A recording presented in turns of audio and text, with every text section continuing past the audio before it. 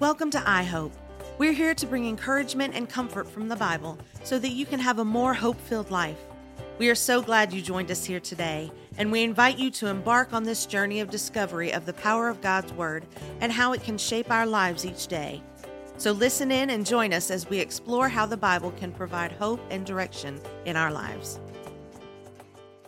Welcome back to the iHope podcast from Open Door Baptist Church.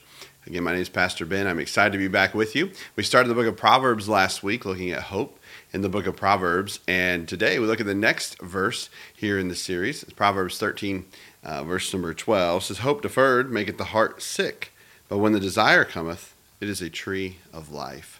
Some of you may not know me, but I have a little 6-year-old who is full of life.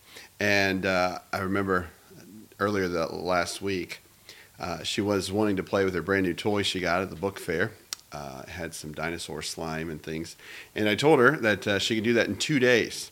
And you'd have thought that I literally broke her heart and crushed it in pieces, because she looked at me with disgust and said, 2 days? That's like forever. Of course, you and I know that's not forever. But in her mind, that just was so far away that it was just, she couldn't hardly contain herself. And it made me think about this passage here, hope deferred, maketh the heart sick. Sometimes we say heartbroken or heart sick, love sick, and we think that those things are just movie terms or just something that someone's created. But literally, actually, this is a biblical term here, the heart being sick. And the idea is what happens to you and I when our hope is deferred. Now remember, this hope, if you were with us last week, the same Hebrew word tacheleth, it means expectation. So when I'm expecting something, that kind of hope. So my hope of expectation, when it's deferred, so when it's delayed, when I'm not getting what I'm wanting, when things aren't coming into reality, so it literally makes the heart sick. In other words, there's a sadness, there's even at the point, a depression that comes when my hope is put off. Now, the contrast of that verse is, but when the desire cometh. In other words, when the desire is fulfilled, when my hope is made reality, it is a tree of life. It's amazing. We come back to this verse, and again, as I shared last week, you come to the emotional side of the book of Proverbs, if you will. And normally, of course, we think wisdom when we think Proverbs. But we learned last week, and we see again this week, that our emotions are largely dependent on wisdom. And that if we would live lives of wisdom, it would help the emotional side of our lives. Now, that's not the only thing it's saying here, but we picked that up. And what he's saying really in this passage in verses 12 through 19, we are finding here the concrete benefits of wisdom. And usually Proverbs is a little bit challenging to interpret, and usually not necessarily arranged the same way as some of the other literature of the Bible. But you do see that thread, verses 12 through 19, operating as a unit.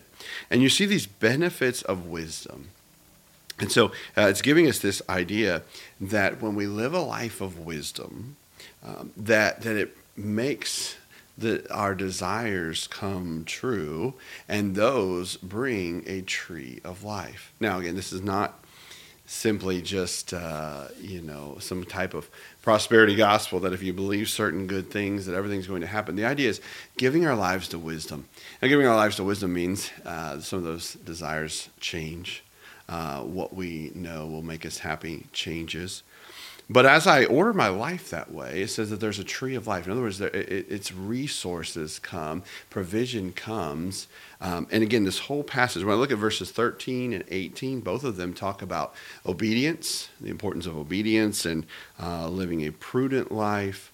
And so you see this thread here that there are benefits to this. And one of the benefits of wisdom is here in this first verse, that instead of being heartsick, actually, it's a tree of life. In other words, it's provision instead of devastation.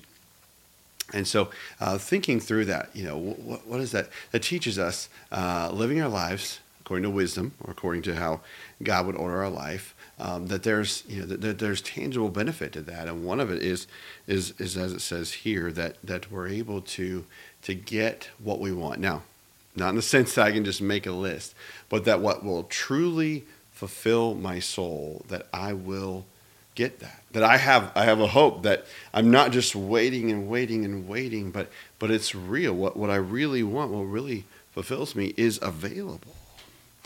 And when I think about this, boy, what I get excited as you read the whole Bible. I think about 1 Corinthians chapter 1. I wanted to share that with you today. Verse number 30 says, "But of him are ye in Christ Jesus, who of God is made unto us wisdom and righteousness and sanctification and redemption." Jesus Christ is wisdom personified. So I think about living a life of wisdom, or living a life completely based on Jesus Christ, completely hid in him, is a tree of life. And we think about that tree of life, and Baker Encyclopedia describes that as a symbol of God's provision.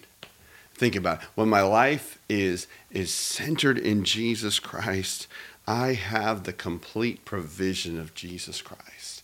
And absolutely, first and foremost, that does mean forgiveness of my sin.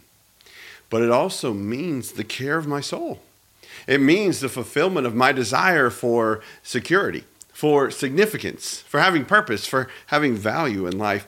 He provides all of that and so much more. He is my joy and my everything. And so my hope, because it's in him, is not deferred. Now, I certainly don't live life as a Christian. I don't get everything that I want, right?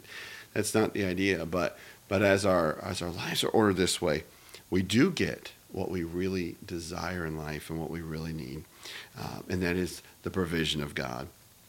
And I'm so thankful for that truth. I'm so thankful that God cares about those types of things. He cares about our heart. Not that he lives to make us happy. Don't get me wrong. He doesn't live and watch for, here we go, moods up, moods down. No, that's not the idea. He is God. He is distinct. But in our lives, he cares about our soul. He cares about the inner man. And he wants to meet the desires of our heart. And he gives us concrete reasons to hope. And I'm thankful for that truth today. And I hope that will be an encouragement to your heart as well. Thanks for taking time to listen. If you've been encouraged by iHope, why not share it with a friend or leave us a review? Until next week, God bless.